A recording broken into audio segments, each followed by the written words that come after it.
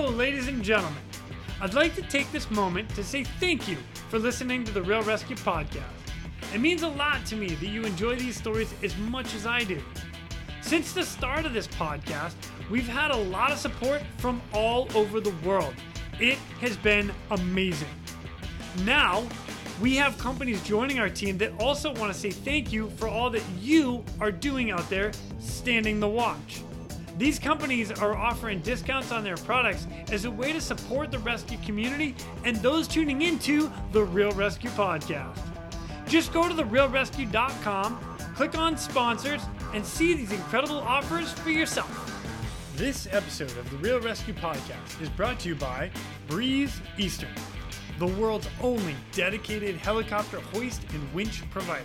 Axness, because when lives are at stake and conditions are challenging, clear communication is of the utmost importance. SR3 Rescue Concepts, because you don't know what you don't know. And Versalifts, to be your best, you need to squat your best. Breeze Eastern, they dedicate themselves to our helicopter rescue world. Since the very first helicopter rescue in November of 1945, Breeze Eastern has designed and manufactured superior rescue hoist solutions. While much of the technology and the unique mission requirements have changed over the past 75 years, their commitment to the rescuers, the operators, and those being rescued has not. Contact them today by visiting them at breeze-eastern.com. The Axness PNG wireless ICS system can bring cutting-edge wireless intercommunication system technology to any aircraft. The PNG system can be fully integrated into an existing ICS system or can be carried on and off as a mobile base station. They can go anywhere at any time on any aircraft. Plus, with the strongest and most robust waterproof handheld in the market, this system can take a hit and keep working. Their wireless intercom systems are designed to enhance situational awareness through improved communication capability. This system brings superior noise-canceling technology to eliminate rotor wash and engine noise from your ICS. The Axness PNG wireless system is currently deployed in more than 1,800 public safety, air ambulance, and search and rescue aircraft worldwide. I have personally used the Axness system in 4 different countries and on 5 different airframes. It is awesome. If you want more information, contact them today at axness.com. That's AXNES.com. You just make sure you tell them Quinny sent me. SR3 Rescue Concepts is a training company that can help your helicopter training. They train daytime, nighttime, aerial firefighting, hoist, long line, fast rope, rappel, and more. They can assist your program with standardization and safety checks or just an FAA annual refresher. With the certified flight instructor pilots and experienced crew, they are ready to help your agency keep up to date with current techniques, rules, regulations, and equipment. Plus, right now, SR3 is offering 10% off anything in their web store with the promo code, all capital letters, Real Rescue, REALRESQ. Plus, they are offering another 10% from their partners Petzl and their equipment. All you got to do is send an email to info@sr3rescueconcepts.com. Mention this podcast, the Real Rescue Podcast, and they'll take care of the rest. And Versalifts. When you're at the gym working on your squats, building your leg strength for the next rescue mission, depth matters. If you're like me, getting below parallel on your squats is tough. Well, allow me to introduce Versalifts heel inserts. These gems have become one of my new favorite accessories in my gym bag. Simply place them into your regular training shoe, either on top or underneath the insole, and bam! You've got a heel lift benefit of a weightlifting shoe, but the comfort and flexibility of your regular trainers. So the next time your workout just has heavy squats, grab your V2 strength inserts. Or how about a run, pull up, push up, air squat, and another run? Grab your V2 endurance inserts.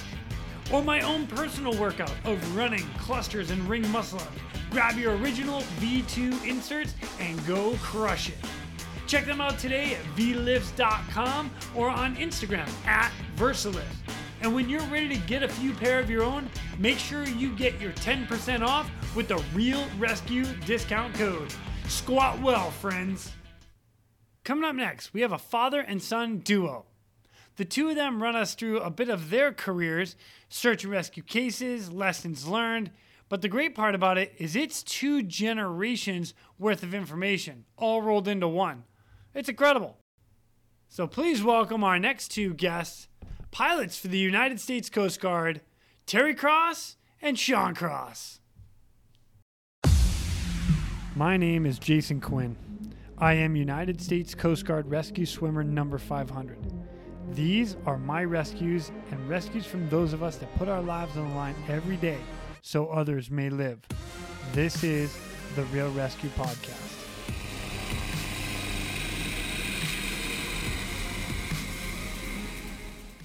Ladies and gentlemen, welcome back to the Real Rescue Podcast. Today, I've got something that I haven't had here before, and that's a father and son duo. Awesome. So totally stoked. I have Mr. Terry Cross and Mr. Sean Cross, father and son, both pilots in the U.S. Coast Guard. Terry, we're going to start with you. Hello. Welcome to the show. Good to see you. Good to see you. Thank you. Hey, no problem. Sean, good to see you. Son of Terry. Got it.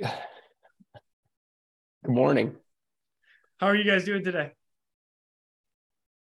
I'm terrific. All right. Me too. I love it. It's a good way to start the day. All right. For me, I'm kind of finishing the day, but you guys, you just kind of getting rolling. So it's all good. Sean, are you awake yet? Have you had your coffee? You good? I am. I got it here. I'm living the dream. All right. I like it.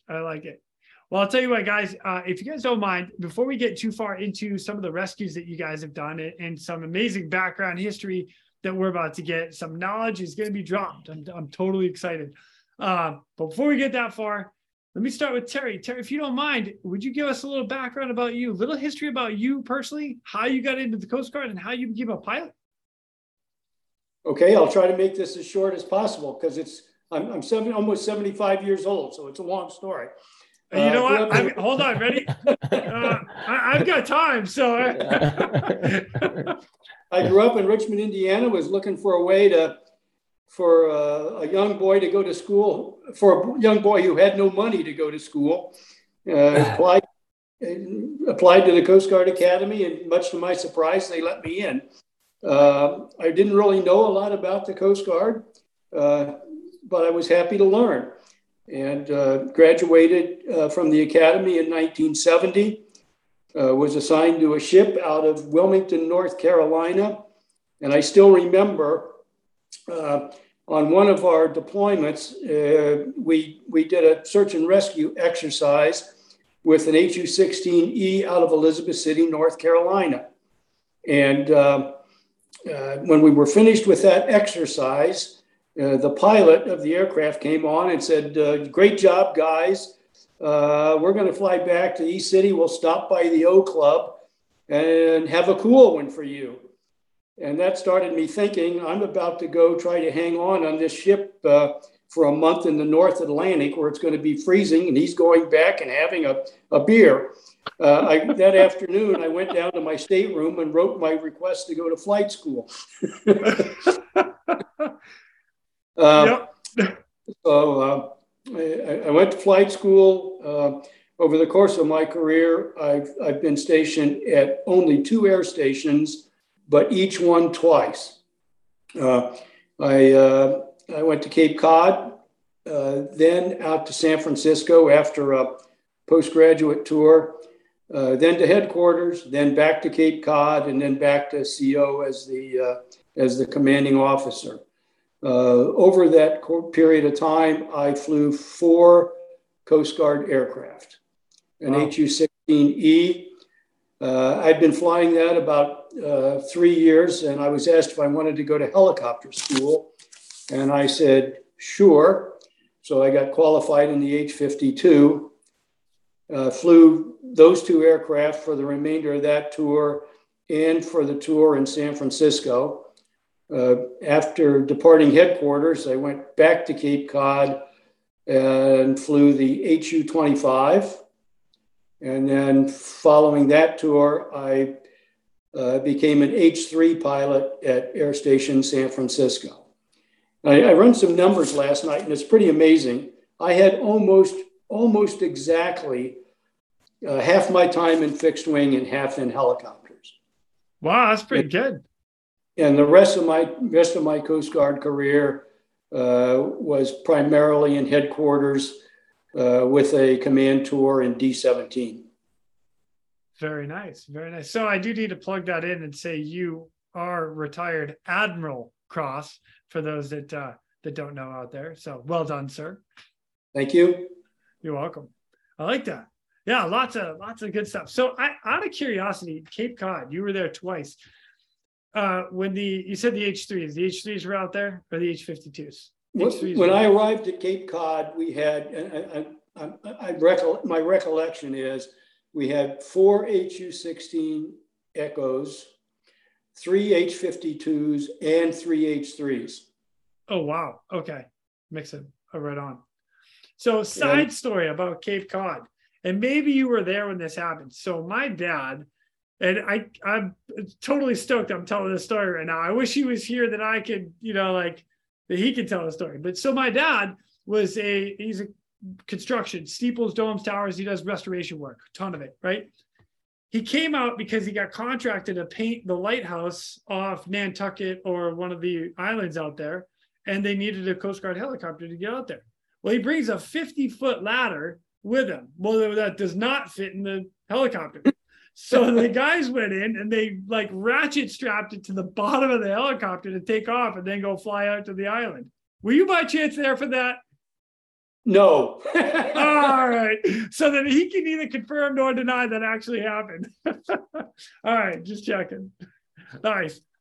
All right on. So now let me go to Sean. Sean, a little bit of background about you and how and why did you get in the Coast Guard? And I think that's important because, like your dad's here. I mean, maybe it was him, but why did it happen to you?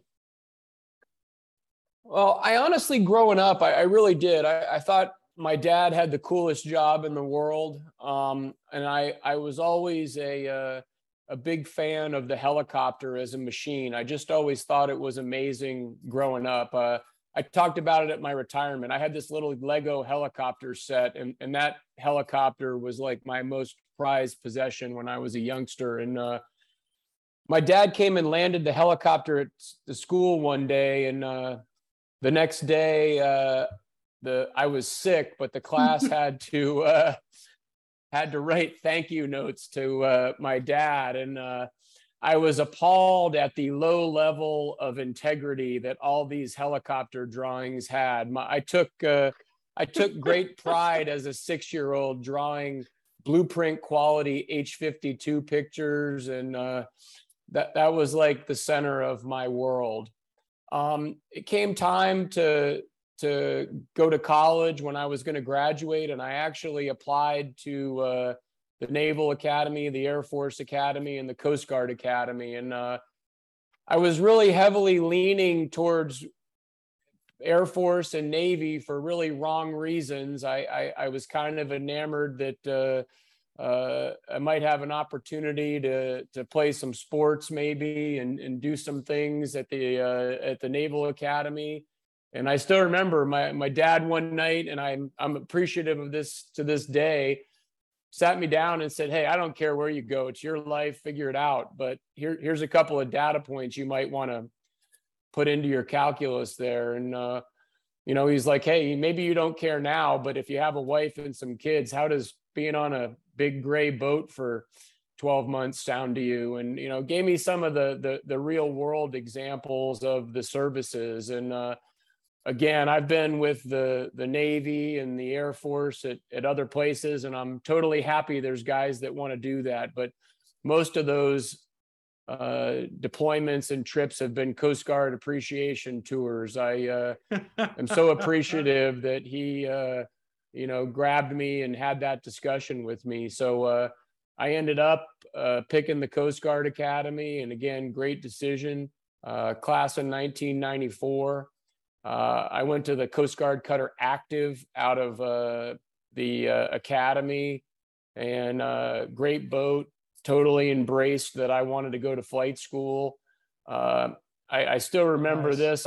Similar to my dad, I was on watch at like the 8 to 12. I got off watch. We came up on a fishing vessel, and they asked me to do the boarding, and I went and did the boarding. And there were only 2 of us that were night qualled, so I got done with the boarding, and then I had the 4 to 8s in the morning. So I was watch, boarding, watch.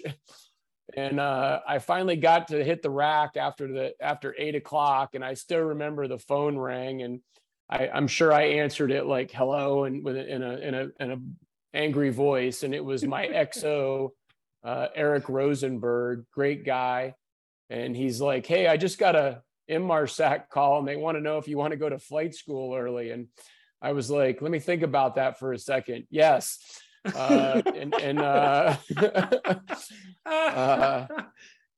So I actually got off the ship. It was amazing. I laughed. I walked by the captain's cabin one day, and it sounded like a baseball trade. He was talking to the detailer, and it was like, "I'll give you Cross for Lieutenant J.G. Smith and a player to be named later." So I got off the ship about 6 months early and got to flight school in January of 96, about 6 months ahead of a majority of the people in my class who didn't go till the summer.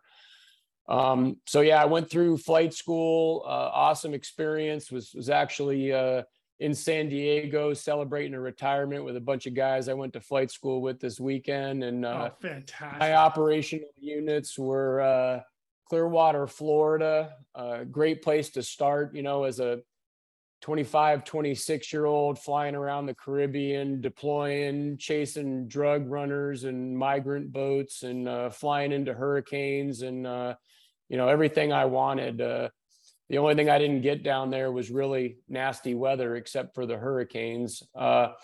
I got picked up for the aeronautical engineering program. That's the thing I think that is the difference. My dad was an operator, and I went the engineering route. And again, that fascination with the helicopter as a machine. And I just loved working with the guys on the hangar deck. I loved ground turns and test flying and all that kind of stuff. And so got picked up for that. Went to Cape Cod, probably my favorite operational tour. Just when the SAR alarm went off there, you were going to do something real.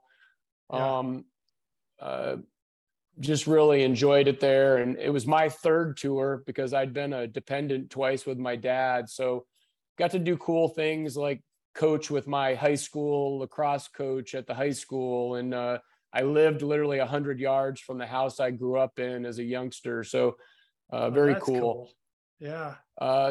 Similar, went to Purdue like my dad, to the Krannert 1-year MBA program. I went back to headquarters, went to Sector San Diego as the EO, and had a unique opportunity to be the sector EO. That's when we were going through the logistics transformation that moved the surface fleet to the Coast Guard aviation model. Right. Oh, I remember that. Oh my gosh. Yeah. So I got into boats and civil engineering and all that kind of stuff, which was a great opportunity for me. Had a great ops boss there, Commander Yogi Pierce, and who was really good to me and really brought me over, understood how senior officers need to broaden themselves. So brought me along to a lot of DOD and DHS meetings and missions to try to get that under my belt while I was there. And San Diego, as far as DHS and working together and cooperation, was the best I ever saw it in the Coast Guard. Great partnerships and great working together and integrated operations there. And then went to Elizabeth City as the XO of the air station, and then finished up my operational tour at tours at Traverse City as the CO. Nice. And I assume retired as a captain. Retired as a captain, was Well done, sir. chief of search and rescue at D13. Now they call it incident management. but ran the search and rescue program and up there for Admiral Gromlich, Admiral Butt, and Admiral Troop. And really a highlight of that tour, besides the aviation portion, was got in really deep with the surfmen up there. That was a community I was familiar with, but hadn't spent a lot of time with, and really, really impressed with that group. Really reminded me of us as aviation types. They have to be very proficient at their craft, which requires a lot of practice, and is difficult, and takes more time than becoming an aircraft commander to become a surfman. But loved getting underway with those guys up in the Pacific Northwest and seeing what they do. And to me, last point, those guys are really the heart of the service. That's where the origins of the U.S. Life Saving Service. And one of the things I always talked about with those guys is most of the Higgins boat coxswains of World War II came from our group of surfmen in the Coast Guard. And I always thought that was a really cool legacy of theirs to talk about. So that's it. I'll be quiet. You're good. No, that's great. That's great. I didn't know that like during the war that they it was the coxswains and the surfmen that went over to drive those. That's interesting. And for everybody that doesn't know, the coxswain, the surfmen that we're talking about, they drive the 47 boats and they go into some gnarly waves. It was one of the bonuses that, like me being in Humboldt Bay and going through advanced swimmer school up there in Astoria, we were able to ride them and get in some pretty big surf. Hats off to those guys for what they go through as well. I'm all about it. So right on. That's cool. Well, Terry, let me bounce back to you real quick. So when you got in the Coast Guard, by chance, I know it's been a hot minute, but I'm going to ask anyway. Do you remember your very first SAR case in the Coast Guard? Well, I do, but it was not a pretty case. Do you want me to talk about that? I was going to be up to you, but okay. Well, I'll do it quickly because it actually was kind of a downer. Most of the work that the HU-16s did out of Cape Cod involved fisheries law enforcement. You might recall we had a 12-mile limit then, not a 200-mile limit, and we were always chasing foreigners away from the line and occasionally making a seizure.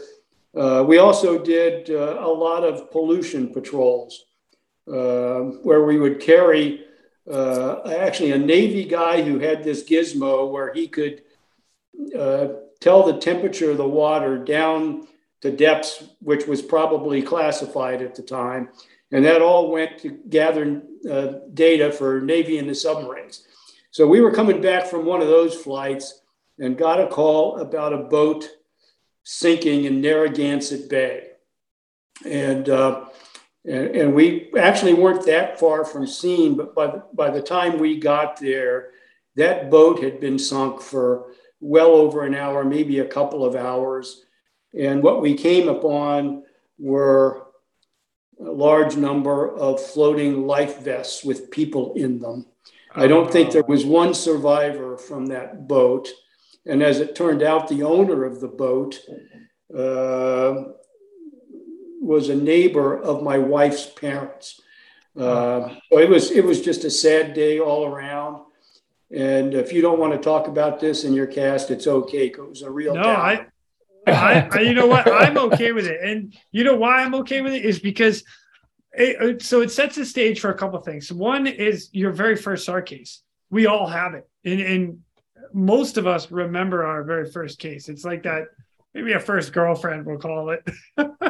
You know, it's like, I can't go there. All right. Yeah, no.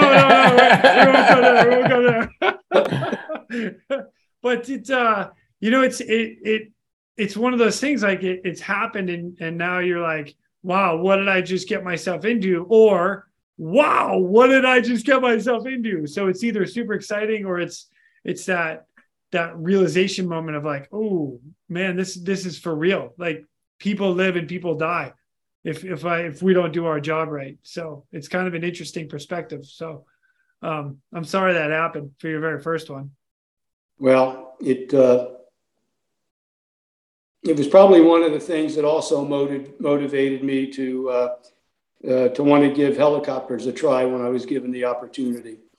And I neglected to mention that there were actually Coast Guard helicopters on scene picking these poor folks out of the water. That's right, because at the time we could land in the water and then water taxi up to them. Is that what they were doing? You know what? That must have been part. I don't recall, to be honest with you. Okay. And I recall seeing, the only thing I recollect was mostly H3s. So it wasn't a really rough day. So they probably could have done that. Platform pickups. But I don't recall. Still, it's a bummer. I'm sorry. Okay. Yeah. What about the second one? Do you remember the second one? Was that a good turnout? I don't remember the second one. See, nobody remembers the second one. You always remember the first. About my favorite SAR case. Okay, all right. Go to your favorite SAR case, minus the awards, because those we're going to talk about in a minute. I didn't get an award for this. My favorite SAR case occurred after a long day of disappointing. I'm at Air Station San Francisco, first tour, flying an H-52. Had about 3 cases that put about 6 hours on us and didn't really have any success. Then we're called back to the air station for a kind of an unusual case. And the case essentially was this.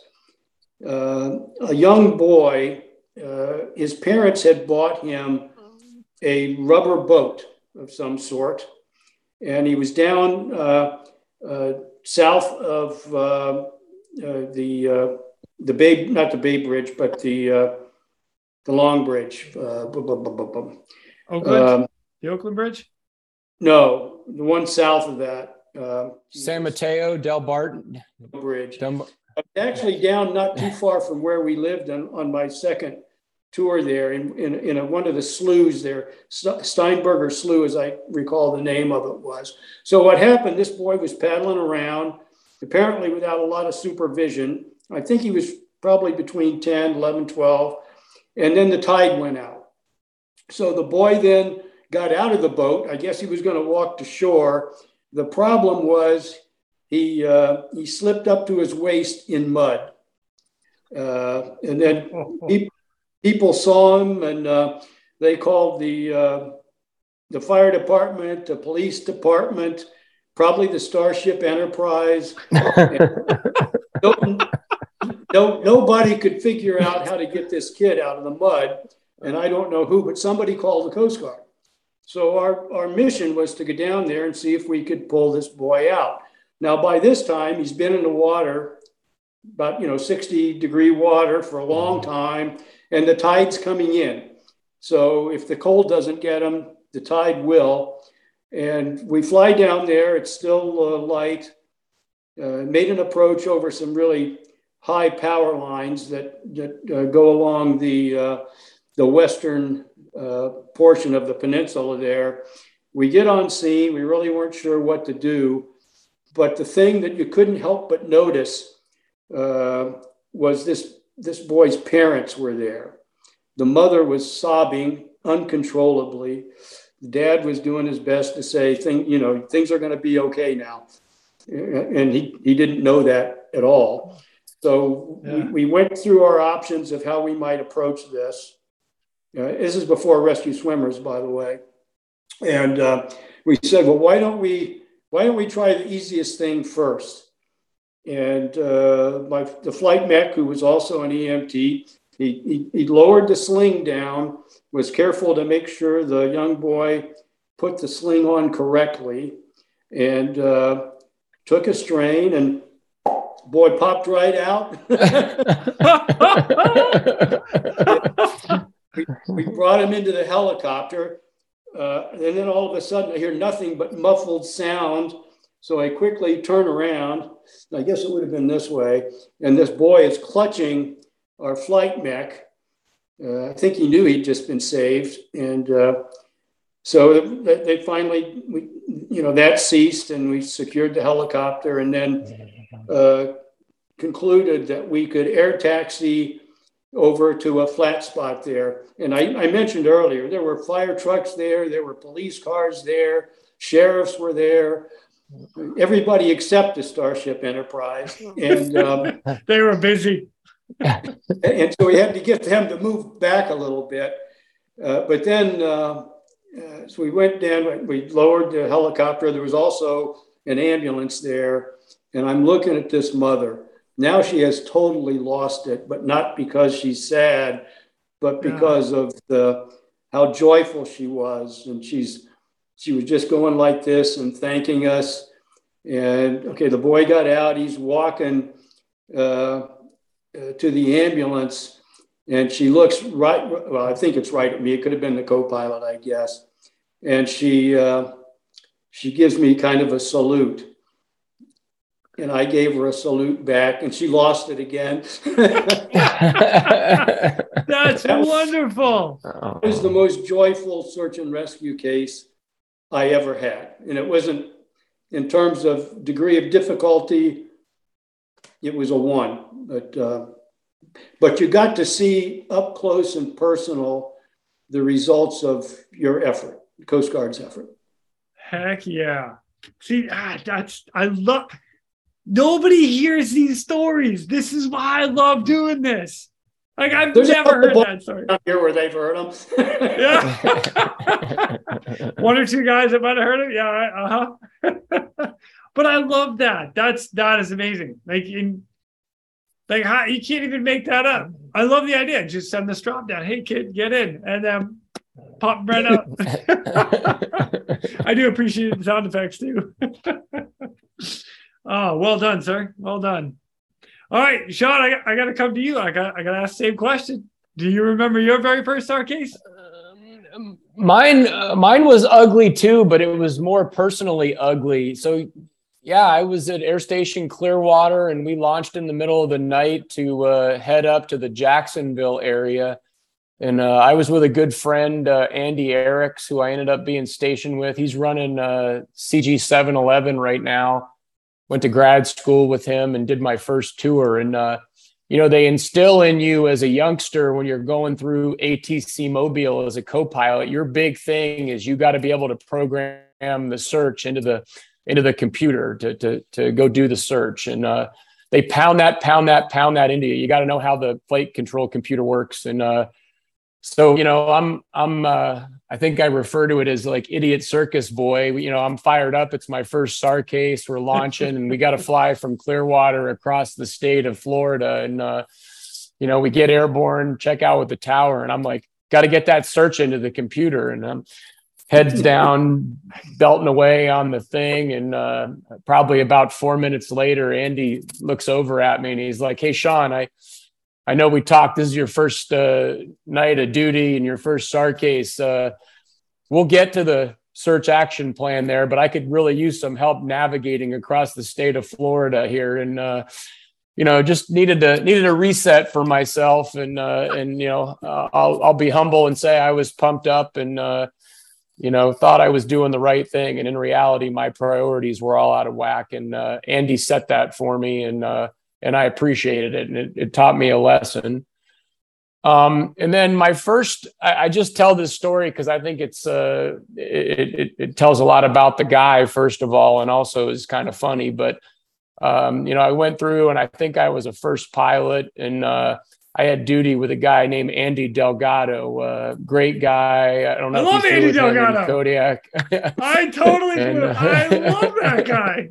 Well, I loved him too. And he taught me a lot. And Andy was a fixer. If you're a Pulp Fiction fan, Andy was the wolf as far as I was concerned. We would go down on op-bat deployments and the air conditioner would be broke and the fuel truck would be broke and the car to get back and forth to the airport would be broke. And 24 hours in, Andy would have all that stuff running like a top. So the SAR alarm goes off, and I go and meet Andy in the ops center, and it sounds like a pretty benign case. We're going to go do a medevac off a fishing boat offshore, and Andy's like, "Hey, Cross, what do you think? You ready for the right seat?" And I was like, "Yes, sir." And he's like, "Tell you what, I'll flip you for it." And he flipped the coin. He's like, "Call it." And I call tails, and it lands heads.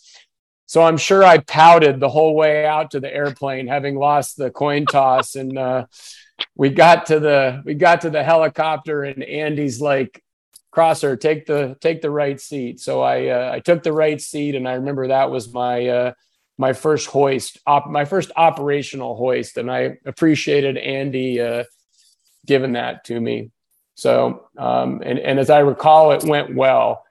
The thing that stinks is I have a printout of my Almas records, and unfortunately, early on, it only lists the pilot and the co-pilot, which is also what's in my logbook. And it wasn't until like I think my tour in San Diego where they started putting the whole crew on it. So I'm bummed. I have this feeling that Matt Moyer was my flight mech on that flight, but I can't recall. And so that's another lesson learned for all the youngsters. The best logbook I've ever read is Stu Graham, Coast Guard Helicopter Pilot 2.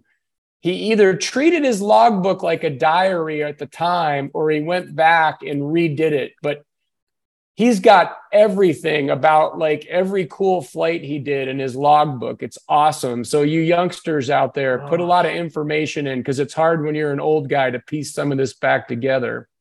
Yeah, totally. My dad's heard this case, and I think he has one too, but probably my favorite case, and again, I didn't get an award for it, but it was the case where it really came to me that, Sean, you've got this aircraft commander thing figured out. You've been challenged today, and you met challenges head on, made good decisions for your crew, and got the mission done. And I looked in my logbook. It was the fishing vessel Karen Lynn, and it was on 18 February 2003. And I was with a young guy, Chris Clacoon, and they were taking on water about 100 miles east-northeast of Provincetown. It was a 41-foot fishing vessel. It was in the snowstorm in the winter. It was one of those get a waiver from the CO to take off because the weather's bad.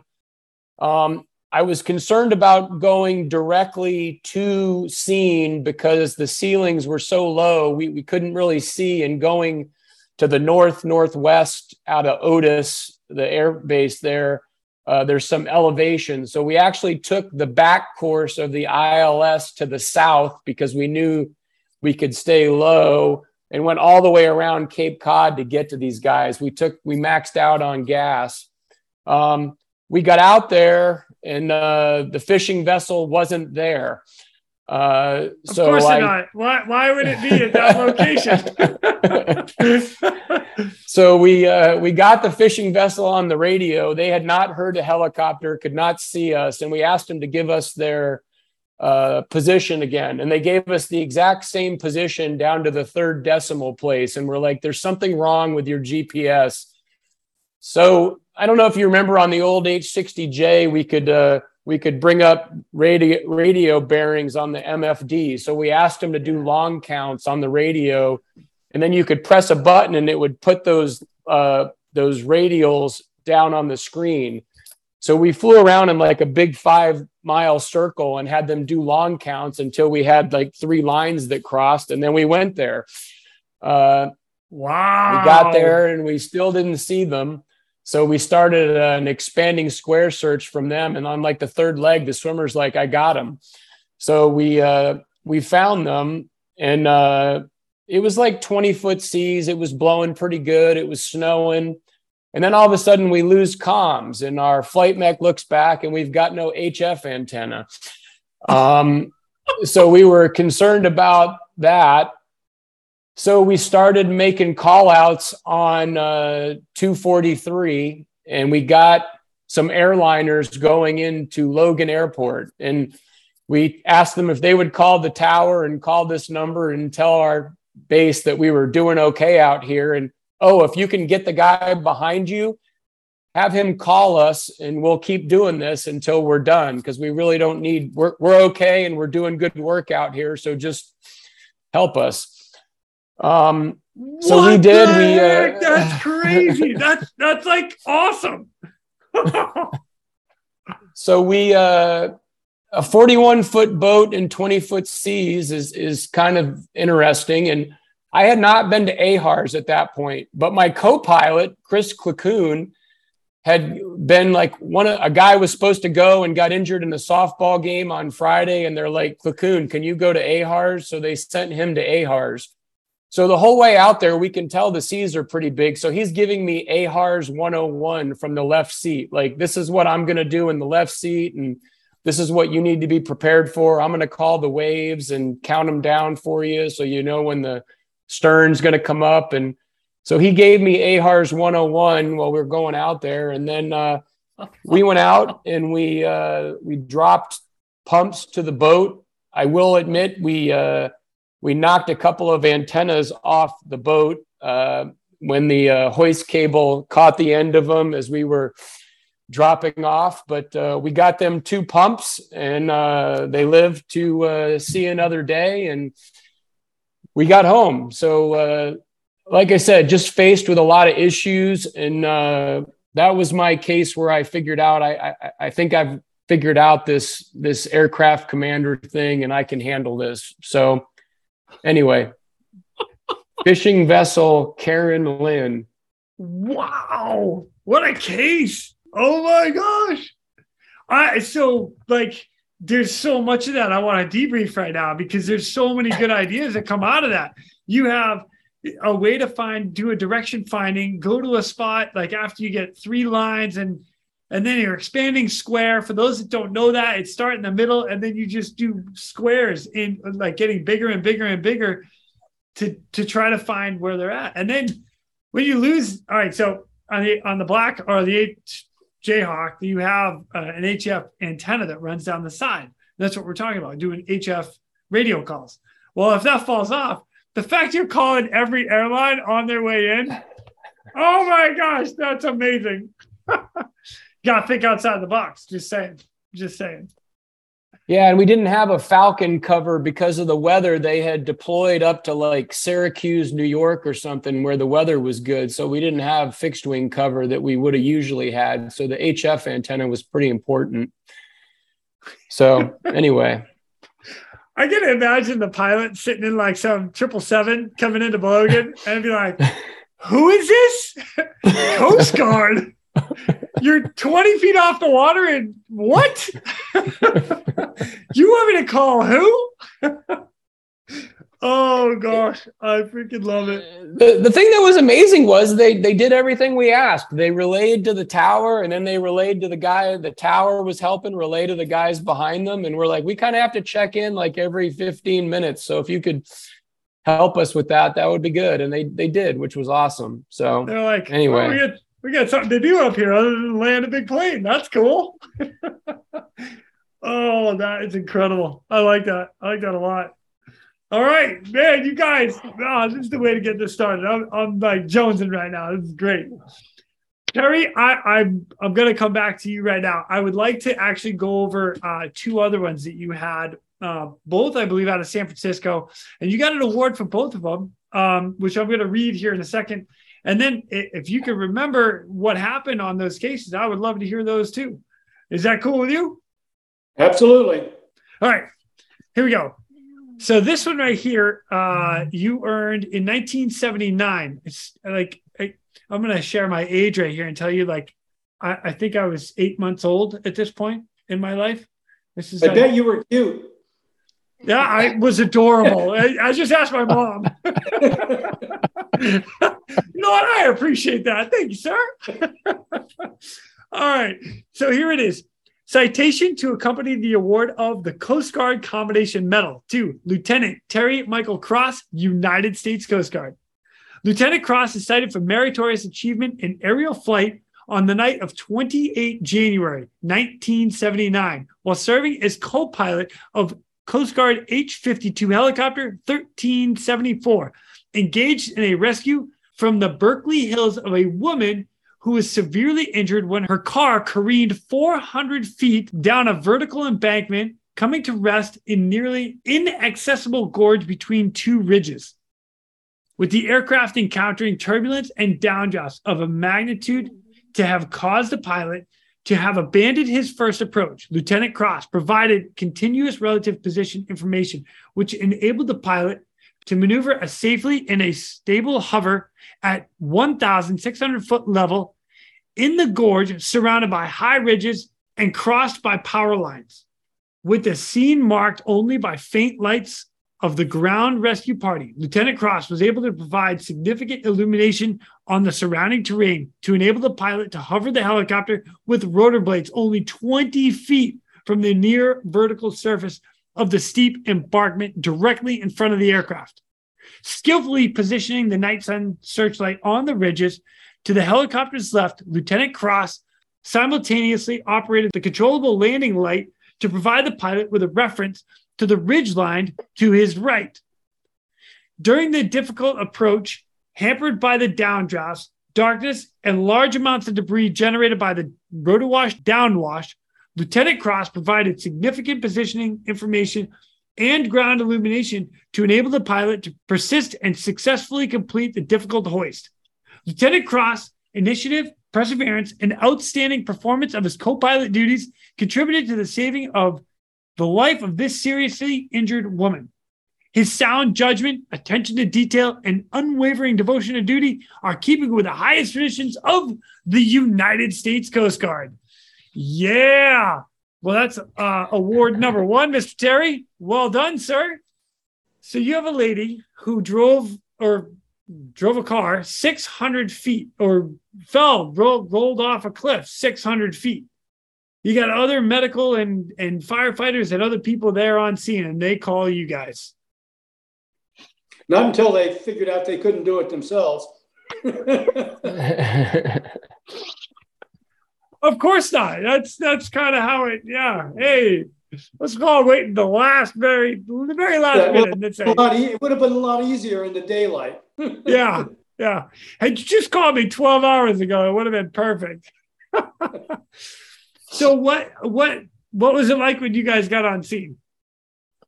Well, I'll remember what I can. First of all, the aircraft commander was a fellow named Dallas Schmidt. He's a very experienced aviator who was serving as the operations officer at the time.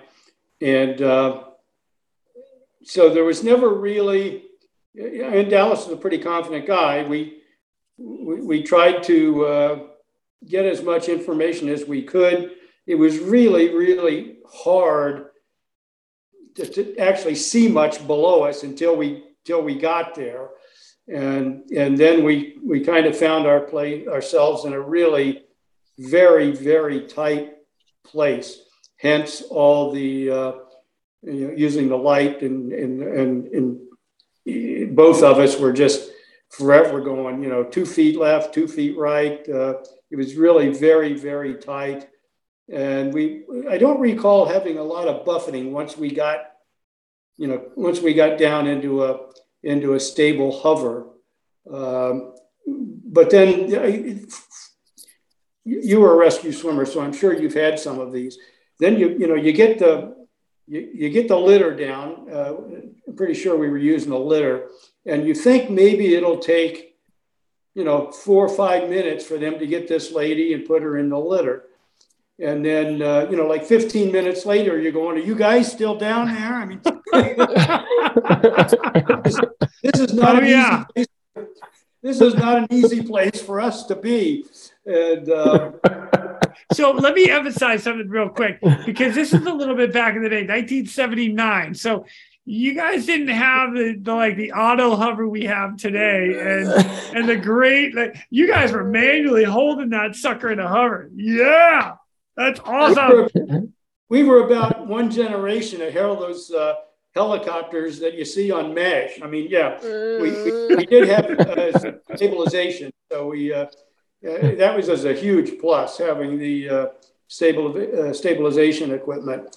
But once again, it's interesting. You pick up 2 cases where I couldn't see the water. but it was really tight. In fact, I was a little surprised that Dallas didn't get a DFC, because the case was, in my view, every bit as challenging as the case up in the hills around Napa. In some cases, maybe more so, because there were more hard things to hit as opposed to little tree limbs. So it was just a very, very difficult case. Dallas did a wonderful job, and I think we were both glad when we got that lady aboard and were able to fly out of that situation that we were in. Out of curiosity, when you went into that gorge, were you able to fly away as in forward flight, or did you have to back the helicopter up to get out of there? Or do you remember? No, we kind of very carefully descended into the area, mostly in forward flight, but as you know, that we might have been going forward 5 knots or so. So we were, we had issues all around us. I mean, I was almost as worried about the tail rotor as I was the main rotor. So it was just really tight in there. And I heard from Dallas Schmidt here fairly recently, and I never realized how scared he was. You know what? That's a good pilot. That's a good PIC right there. You don't even know he's scared. I know. I got this. You know, we got this until you don't. You know what? Just for the record, I don't want to know how scared my pilot is up front. Okay, I want to know everything's going to be perfect. All right. Well, Sean actually initiated the email exchange for Dallas and I, and so I appreciated that. Well done, Sean. Yeah, and that's when he kind of opened up and said, "I'm really glad you were there because I was scared. I'm not sure how I was supposed to help." Now, different from the other case, we were both aircraft commanders on that flight. Got it. So the other case you're referring to is the Napa case, which is one that you earned an air medal on. And so I'm going to jump right into that one right now, if that's okay, because then we can have a good comparison between the two. And I see that, you know what? Let me get into it, and then I'll explain why. So then this in particular rescue was kind of cool because, well, kind of cool. It was kind of interesting because it made actually a lot of newspaper headlines. You know, some of them came out, crash, survivor story, and it's 2 guys that were in a small plane that ended up crashing into a hillside.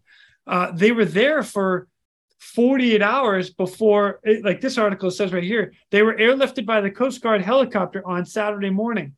There are probably 7 or 8 articles on this, just to, you know, talk about this guy's story.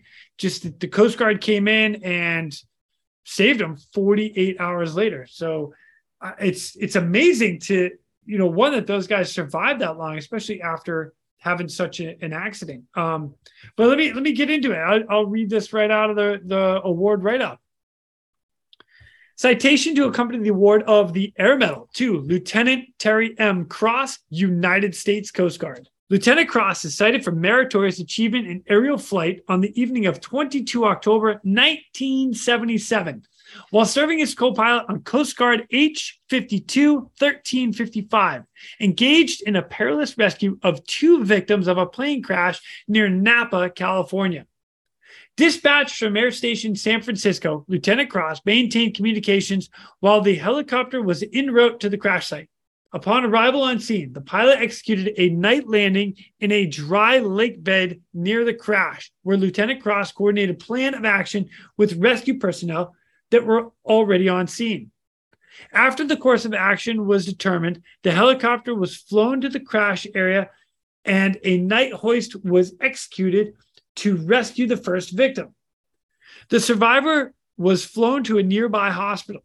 The helicopter was refueled and returned to the scene to attempt a second, more hazardous rescue. The second victim hoist was hampered by steep terrain, dense underbrush and the close proximity to the redwood trees, which prevented the helicopter from hovering above the trees with the litter on the ground. Since the patient had been exposed to the elements for over 55 hours, the pilot elected to reduce the margin of safety to the minimum and lower the aircraft into a small clearing surrounded by the towering redwoods to accomplish the rescue. As the helicopter descended, Lieutenant Cross provided precise advisories to the pilot as branches from the trees were within inches of the rotors. During this period, Lieutenant Cross also monitored fuel consumption of the aircraft while the second victim was hoisted. When the hapless man was safely on board, Lieutenant Cross advised the pilot that there was enough fuel to transport the victim to the hospital. After the man was delivered to the awaiting medical authorities, the aircraft was flown to Napa Airport, landed with 10 minutes of fuel left. Lieutenant Cross's innovative actions, expert aeronautical skills, and valor throughout the mission resulted in a successful rescue of 2 men. His courage, sound judgment, and unwavering devotion to duty are most heartily commended in keeping with the highest traditions of the United States Coast Guard. Terry, wow! Within inches of trees, inches! Actually, Woo-wee! we learned later we got a little closer than that. So you probably took a couple treetops off, is what we might be off the record. We took a couple treetops.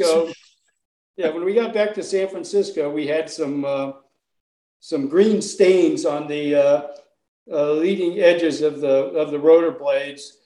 So I'm pretty sure that came from trees. Nothing a case of beer can't fix. Oh my gosh! So 2 guys land into the mountain. You guys have to go out there at night. Is it a similar scenario where they should have called you earlier? Well, it was given they were there for two days. Yeah, that would have been helpful. Good Lord. Wow. So run us through it, if you don't mind, like getting on scene. What did you guys see? First of all, I mentioned I was an aircraft commander in the later case, but I had only been aboard the air station for, I don't know, maybe 6 weeks, and coming from grad school down to Mobile, I hadn't upgraded to AC yet. So I'm the first pilot, and we get launched up there. We didn't really have a lot of useful information. Essentially, it was get airborne and fly toward this mountain in the dark, which didn't sound so great to me. Yeah, that does not. How about no?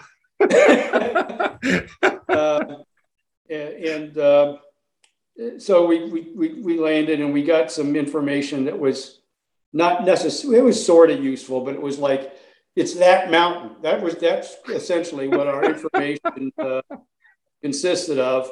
So as we flew toward the mountain very carefully, we couldn't see anything. So I remember figuring out how to talk to these guys on the ground and had them shine some lights up. So that's how we actually figured out about where the position was.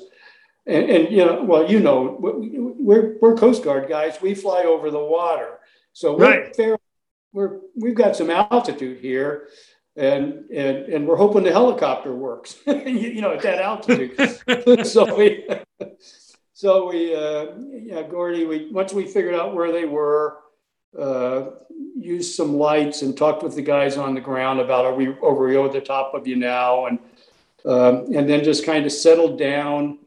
The trees, I think we later determined, were about 140 feet tall. And as you know, we had a 100-foot of hoist cable. So we just kind of settled in. And as the citation said, I was just keeping us clear on as best I could, especially on the left side of the helicopter, and then looking over. And Gordy was really just almost right in front. And his goal was not to move left or right, just maintain a position. And it's kind of interesting. The first guy got up, and that was really the hardest hoist. as I recall, we were starting to get a little daylight by the time we went back for the second guy. Now, for Gordy, that might have made it scarier for him to actually see what was out there. But as I recall, it went quicker, and we were fine. I don't think any of us realized we'd clipped any trees at all until we got back to the air station. You know what? Never even noticed it. It's kind of like a Blackhawk going through a couple trees. I can either confirm or deny that I had the same similar. Yeah, no, not saying it. Well, I think everybody realized that. But once again, these were the other thing is they're pine trees, and I think we were hitting twigs. So I don't want to make this more. No. Right. Really fun. But still, even like you're putting the helicopter down that low and in an area like that to get the hoist in. You know, if you're talking trees that are 100 and 140 feet, and you only have 100 feet of cable, you got to make up 40 feet. That's a lot. Like that's descending a lot into some trees. Yeah. So the small clearing really was pretty small. Yeah. Wow.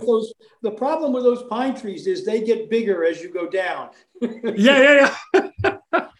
You take out the top of the tree, you're like, oh, that's okay. The trunks get bigger. Wow.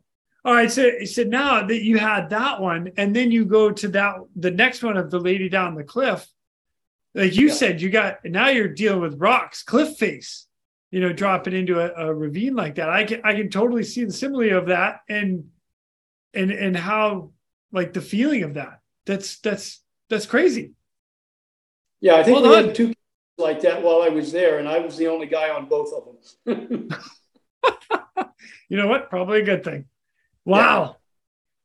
Well done, sir. Well done. That's pretty awesome. Whew.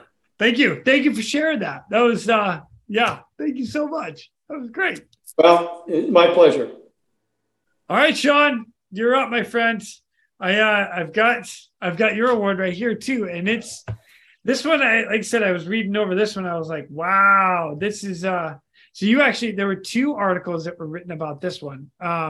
Let's see, one, I don't remember which one it was in, but there was a Coast Guard H-65 that launched out of San Francisco. And then you guys launched out of San Diego on the H-60.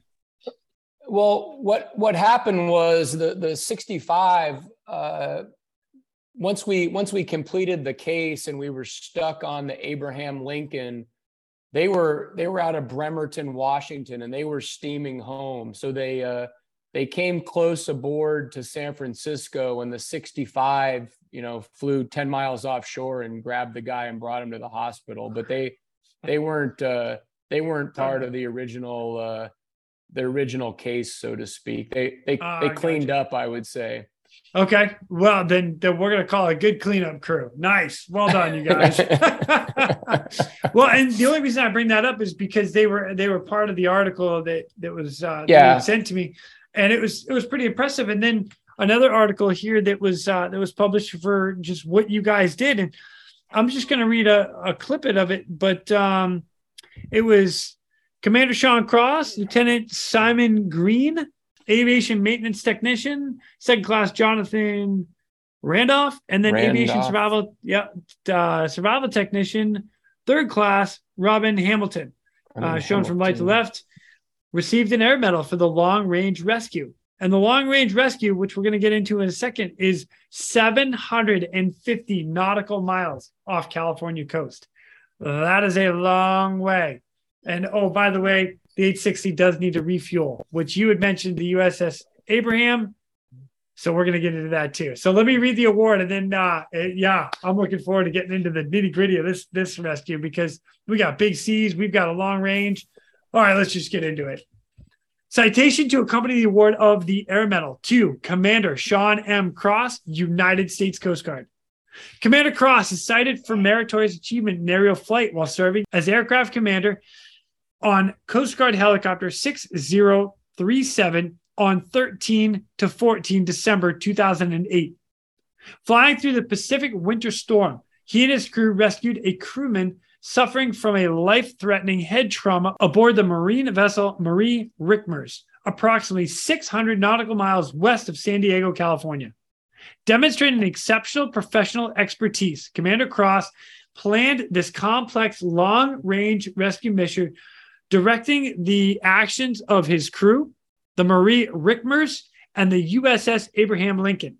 He masterfully executed the first 285 nautical mile leg of the mission, ending with the carrier-controlled approach in night instrument conditions.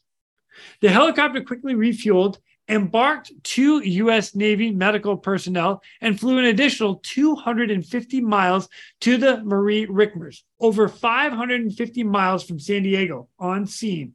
Hovering at night in 30-knot winds and 15 to 20-foot seas, Commander Cross successfully executed 2 hoists, deployed the rescue swimmer and helicopter litter from a 100-foot altitude, avoiding numerous obstacles on the ship, pitching deck, including an 80-foot high cargo crane. When the patient was ready for extract, Commander Cross, despite poor visible references, was able to establish a stable hover to safely recover both the swimmer and the victim. Turning the rescue helicopter eastward, Commander Cross led his crew another 250 nautical miles to land in night instrument flying conditions on a heaving carrier deck as white water broke over the ship's bow. By the time he had landed, Commander Cross had been awake for over 24 hours, flown 750 nautical miles, and logged 7 hours of night flying time. His leadership, aeronautical skills, and heroism saved the life of this critical injured crewman.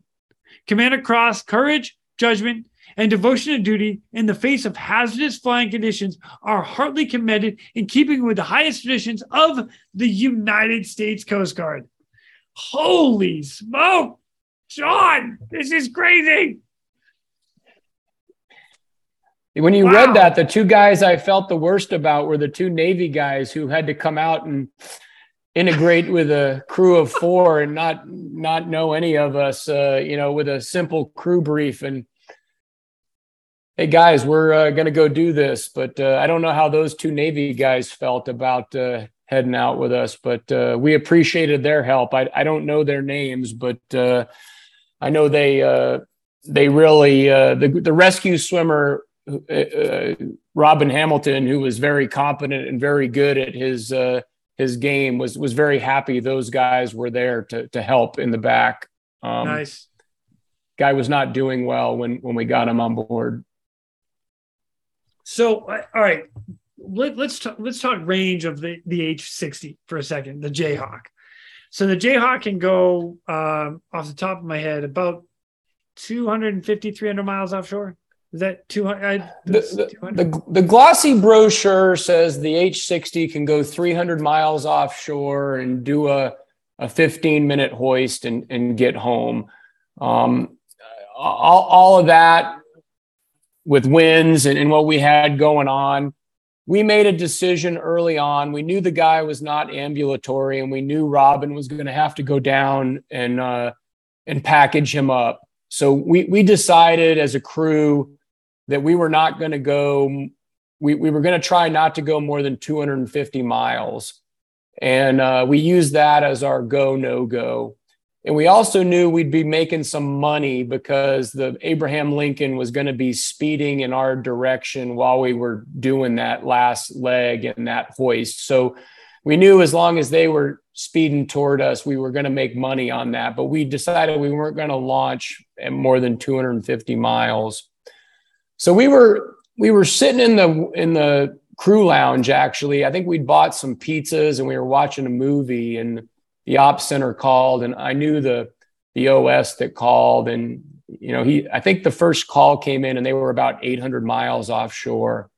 And he's like, "Hey, we got a medevac off a ship. It's 800 miles offshore." And I kind of jokingly said, "Well, call me back when they're closer." And I hung up the phone, and I dialed him back, and I was like, "No, what's going on? Talk to me." And So he told us about the Abraham Lincoln. They were down there because there had been a fire on one of the carriers in San Diego, and they got sent down there with no aviation detachment, just the crew of the Abraham Lincoln to do carrier quals for the flight school guys. So they were offshore, and the jet guys were flying out of North Island to get their carrier quals for their wings. So that's why they were there.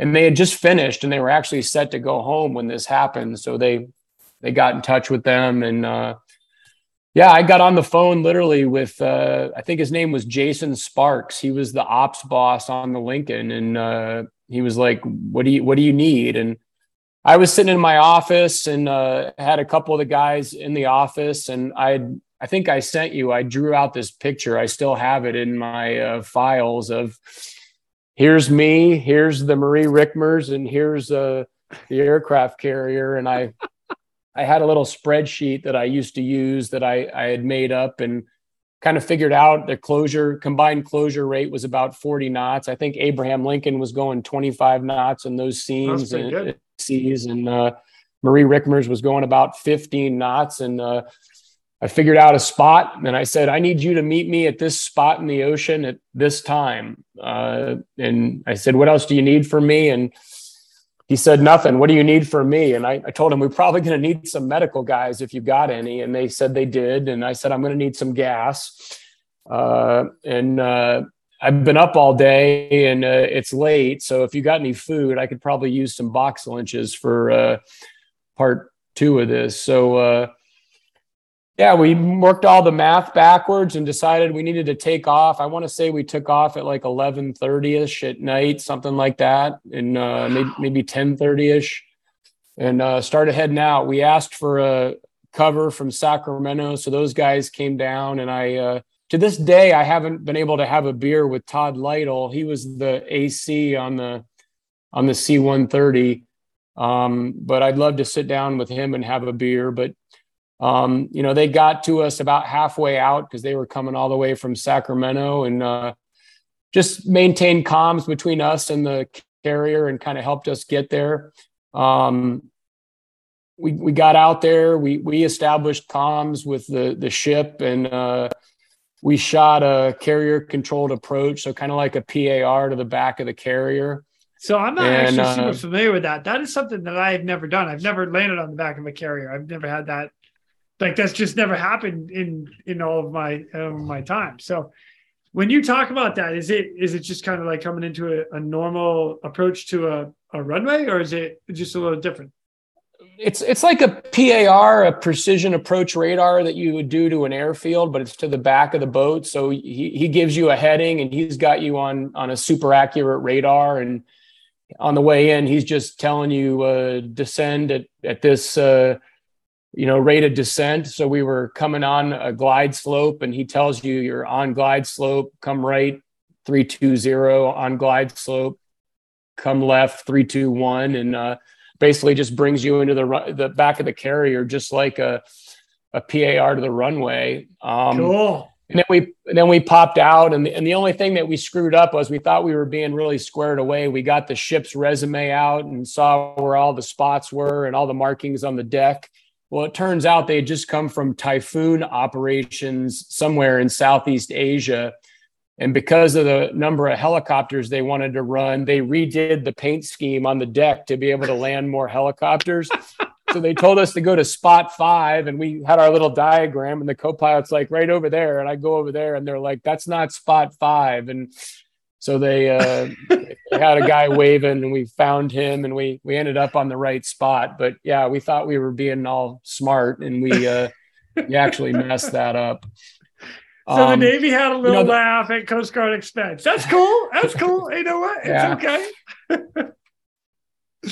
So the refuel and the landing and all that was pretty uneventful. John went in, and John Randolph went in and briefed the doctor and the corpsman, and Robin Hamilton went in and briefed the doctor and the corpsman, and John ran the hot refuel on deck out there. I just, this stuck in my mind. We made a mistake because of how much mileage it was. We had to reset our grid center on the map because you only had like a 250 mile radius for your screen and your GPS. So we had to reset the nav system when we got on there to account for that. But I just remember the least of my worries the whole night was hoisting to a 591 foot vessel. I was worried about the refueling. I was worried about the carrier stuff. I was worried about what are we going to do if we have an EP after we take off from the carrier. Those were the things that were going through my mind.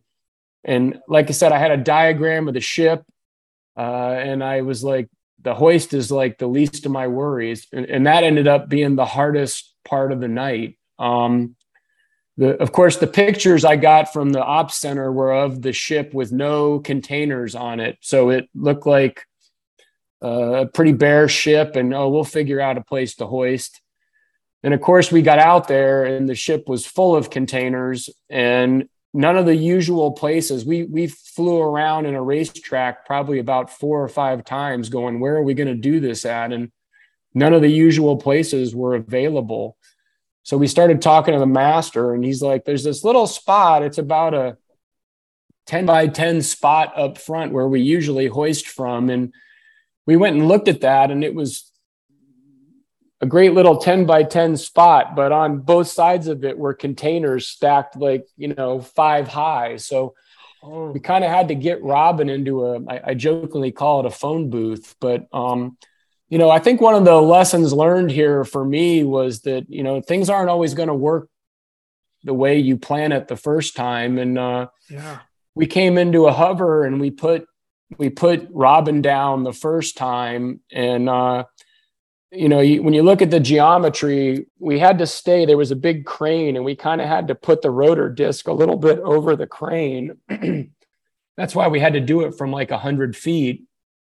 And, I don't think I articulated very well my challenges up front with this crane that was under the rotor disc and having to kind of go back and forth. And sure enough, John Randolph, who did an exceptional job that night, got Robin down on deck as I was watching this crane kind of come back towards us. And I was trying to articulate, hey, I got to come left here in about 3 seconds, stand by. And luckily, John kind of understood what was going on. And even though Robin had touched down on the deck, he wasn't going to have time to unhook.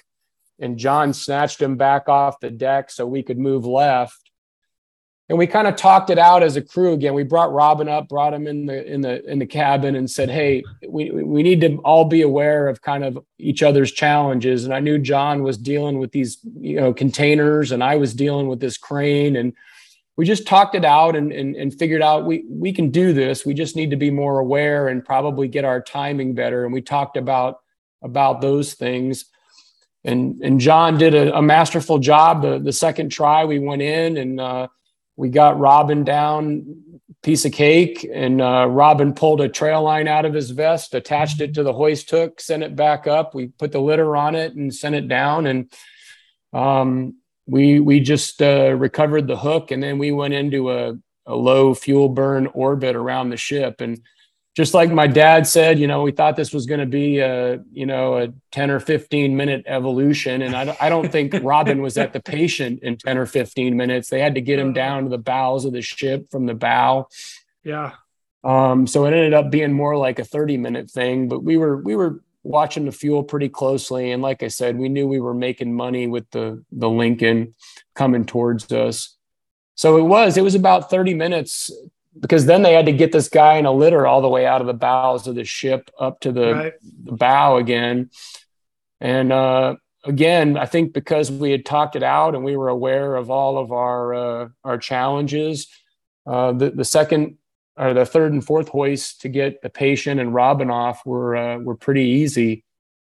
I don't say they were easy, but they weren't, we didn't encounter any real difficulties the second time. And then at that point, my biggest concern was we had all been up for a really long time, and I was starting to feel tired and just trying to keep everybody talking and engaged in what we were doing on the way back to the Lincoln. Yeah. And we shot another carrier controlled approach to the back and landed. And I was pretty happy to be done at that point. It had been a long day.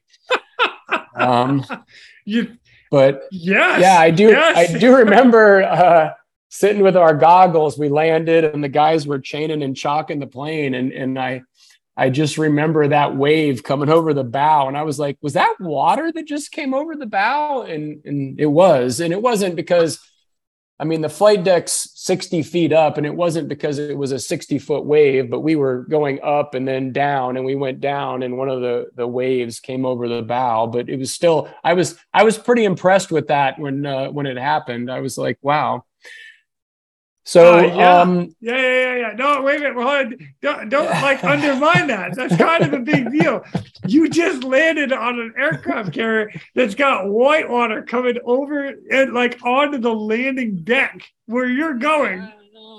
That was a lot easier than landing on any 270 I landed on. I'd rather do that.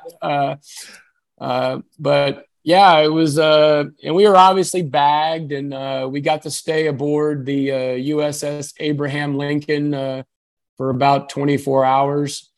I love their ship's motto, "Shall not perish."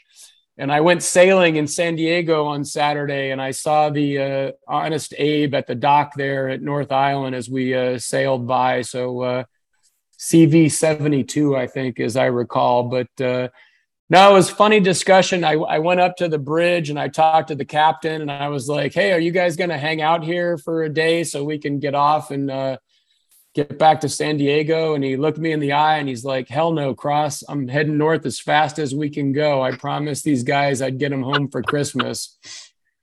So we were stuck on there, and we ended up getting off at like the Oregon-California border for a lovely 8-hour flight home, 24 hours later.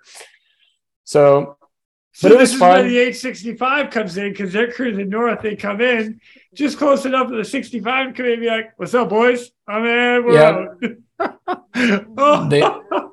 That was actually another funny, so I don't mean to belittle my my other aircraft that I flew, but they were steaming north and the winds were out of the west, and the 65 got the patient on board. We were actually up on the flying bridge with the CO watching, and the pilot requested that they come left into the wind. And the captain's like, negative, we're steaming north. I got to get these guys home. So the Dolphin took off and did a pedal turn to the left to get into the wind, and went into forward flight and kind of disappeared below the deck of the aircraft carrier. And the captain's like, what the hell was that? And, sir, they asked you to turn left because they were having some power issues and you told them no. So, but it was kind of a funny discussion.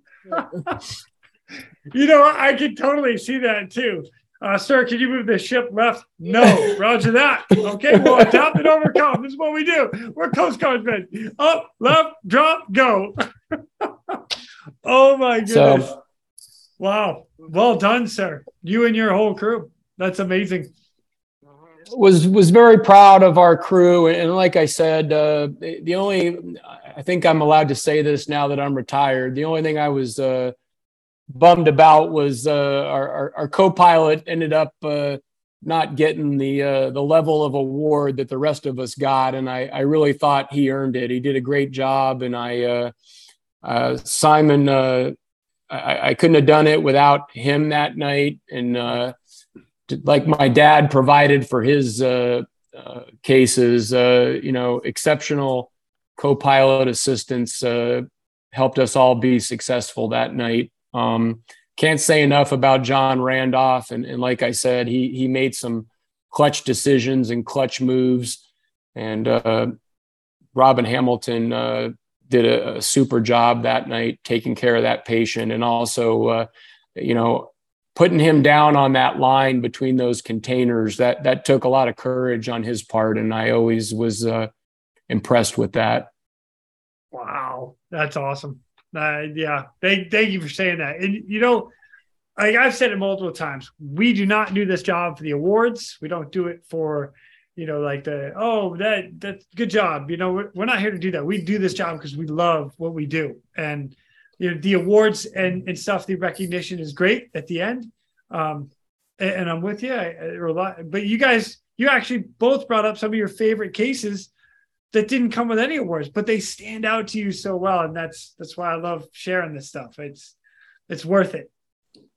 Since I was the co-pilot on both of my award cases, I had one of those cases like Sean had, where when we were finished with it, I finally said, "I think I got this."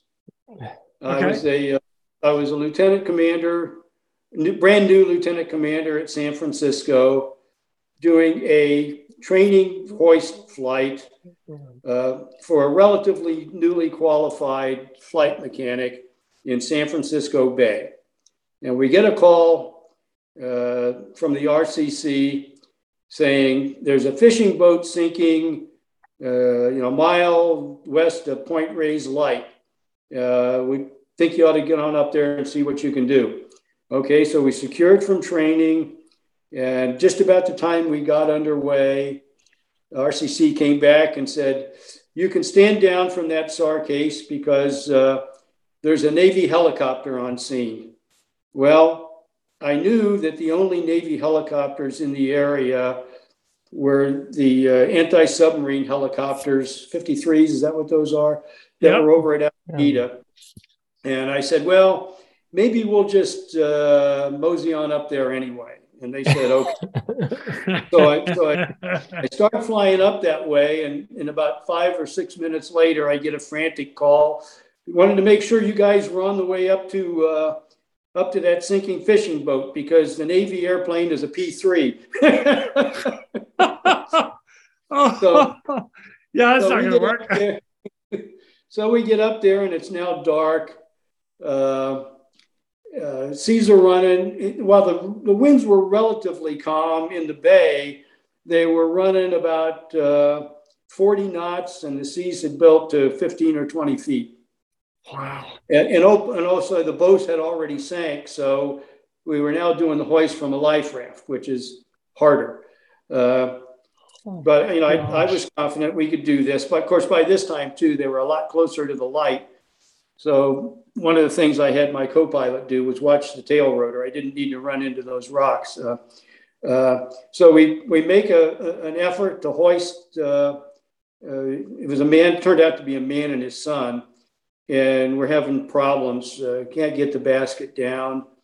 So I think we maybe did that twice maybe, and then I backed off and we were going to talk about it. And I asked the flight mech what the problem was.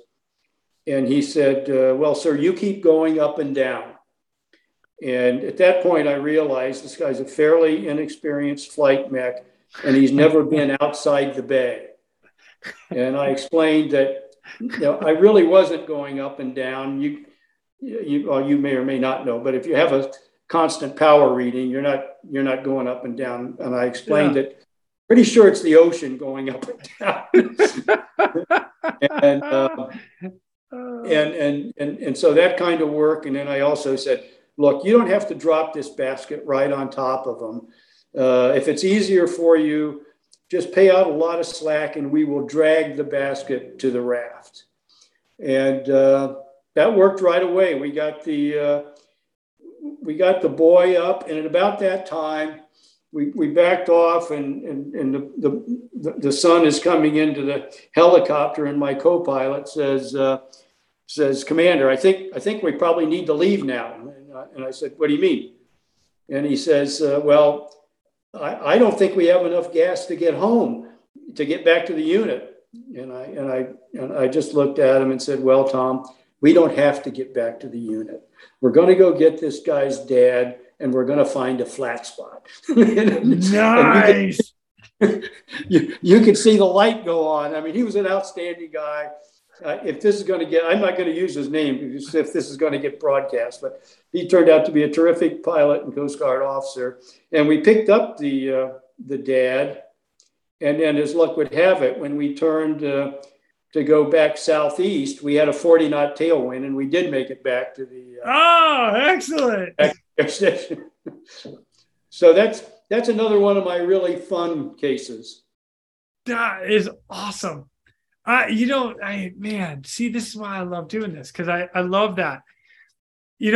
There's a couple of things that, if you don't mind, I'd like to talk just a little bit about it. Is you're creating options at that moment. You just said you're going to go find an area to land. Okay. Like, you have that capability. We're in a helicopter. Like, I mean, don't get me wrong. I don't want you landing on I-5 in the middle of like downtown LA or anything, but if you have a spot to land and put it down and save the aircraft, save the people, and I'm all about it. And, some of the other things, actually, Sean, you were talking about it. If you had too much time on scene where, they had to package that patient on that big vessel, you could have beat feet back to the carrier, grab gas, and then turn around and come back. Me personally, I'm okay with you leaving me on scene. And if you wanted to drop me off and then leave right away so that I can take my time to package a patient, stabilize a patient. So then, hey, we're on our way back. We'll see you in 10 minutes.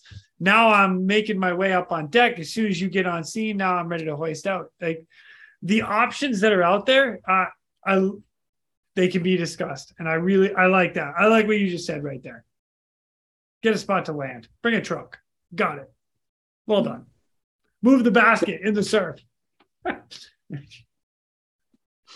Yeah, it was good. That was another one of my most enjoyable cases.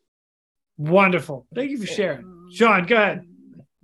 I was just going to say, I think all these things we've talked about is communication. And I think that being able to articulate to each other what's going on. And, we tried to be upfront with Robin. Hey, man, you don't need to be running. We got plenty of gas. Like, make sure you're doing the thing right. We don't need the guy to fall out of the litter after we've come this far. Yeah.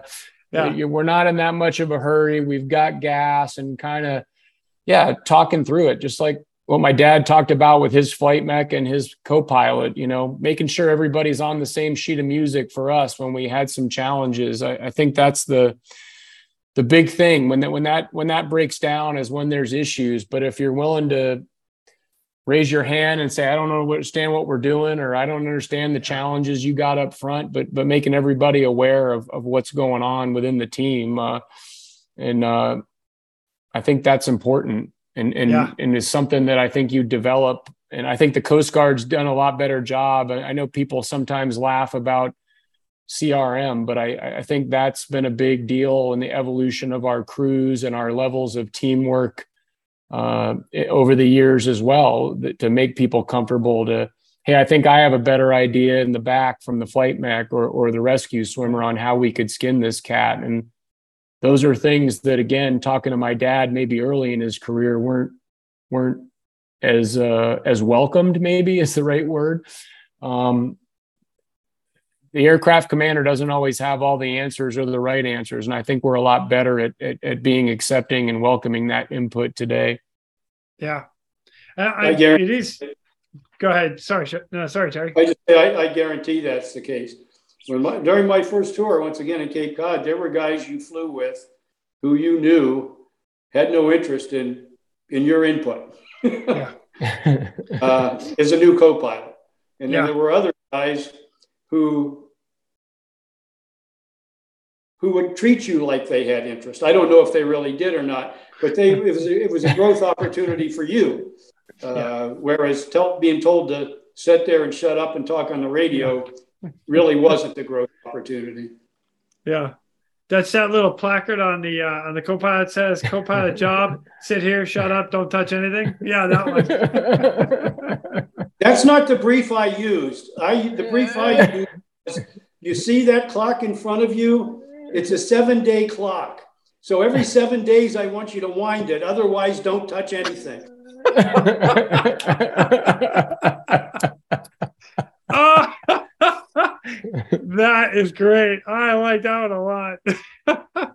I didn't actually do that. No, I know, but it's funny. But I heard the story. That's great. It's interesting that you guys talk about that because, one of the things that I teach all around the world right now, and there's still places that it's like that. There's no communication between the front and the back, or they don't want the input. Like I've had people shut me off, like literally, oh yeah, we don't want to listen to anything you have to say in the back. And you're like, what? Am I part of the crew or not? And so the Coast Guard specifically, I'm going to talk Coast Guard specifically, that has grown. Even while I was in, they wanted input from the back, and I love the fact that even now they don't try to put a junior crew together. You have at least one or two experienced guys on that aircraft at any given time. So it's solid. Yogi Pierce has the ops boss I talked about from San Diego. He was an ATC Mobile instructor, and he has a story that he had some Israelis come visit, and it's kind of one of those stories of excessive professional courtesy. And they were showing him the simulator, and it was a senior guy and a junior guy, both helicopter pilots, and they're giving him some emergencies. And Yogi said the senior guy was in the right seat, and the light on the caution advisory panel goes on, and he just starts every time screaming at the junior guy, look it up, to look in the EP Red Book. I mean, it was just like, it was CRM at its worst. And so that was one thing I was going to say. And then you just said something, and I think it resonated with both my dad and I, and especially when we got into command and control. And that was about, the crew makeup and the crew mix of our helicopter crews. And I know that was something that it was really important to me when I was an XO and a CO, was looking at the flight schedule and kind of making sure there was somebody in the helicopter that had some experience. And it didn't necessarily need to be one of the guys up front. Right. There were guys that I had high faith in the back of the helicopter that I knew, you got to give young guys, obviously, opportunities to go out there and conduct SAR and lead. And there were guys in the back that had that high level of leadership, that they could lead the flight from the back without the pilots up front really knowing, I guess I would say. But crew mix was always something that I thought was, part of our job as leaders and at the air station. And something that I tried to teach youngsters who were coming into command and control positions, that like the flight schedule shouldn't happen by accident. And it's our job to look at it with a critical eye and make sure that the crew mix is right. And that we're not putting youngsters in bad positions for things they're not ready for, and that they don't have, my example would be a brand new aircraft commander. We don't put them in the airplane with a brand new co-pilot and a brand new flight mechanic, but that someone in the airplane has got some savvy and some ability to help them. You need to make those pairings correctly. And that really, I thought, was our job, and what we got paid to do as command and control was figure that stuff out. I totally agree. 100%. Yeah. So thank you. One of the things I'd like to talk to you about, Terry, if you don't mind, is like you were there for the swimmer program, and when the rescue swimmer program happened, you actually had a little part of that to make that whole transition happen. Can you give us a little bit of rundown on that? Sure. I'll just give you a little bit of background first. The Coast Guard Aviation had really wanted a swimmer program for a long time. And earlier, actually before I got there in 77, some folks at Air Station San Francisco had developed what they called a SARWET program, where we had some special training at the unit level. I wasn't there at the time, but I learned about it. And they were planning on using them like rescue swimmers. And the information I got was that somebody from headquarters, probably appropriately, said, we'd like to have a program like that, but it needs to be a service-wide program, not a unit program. then after that tour, I went to headquarters, and I became chief of the planning and programming. I guess we were a section in the aviation branch at the time.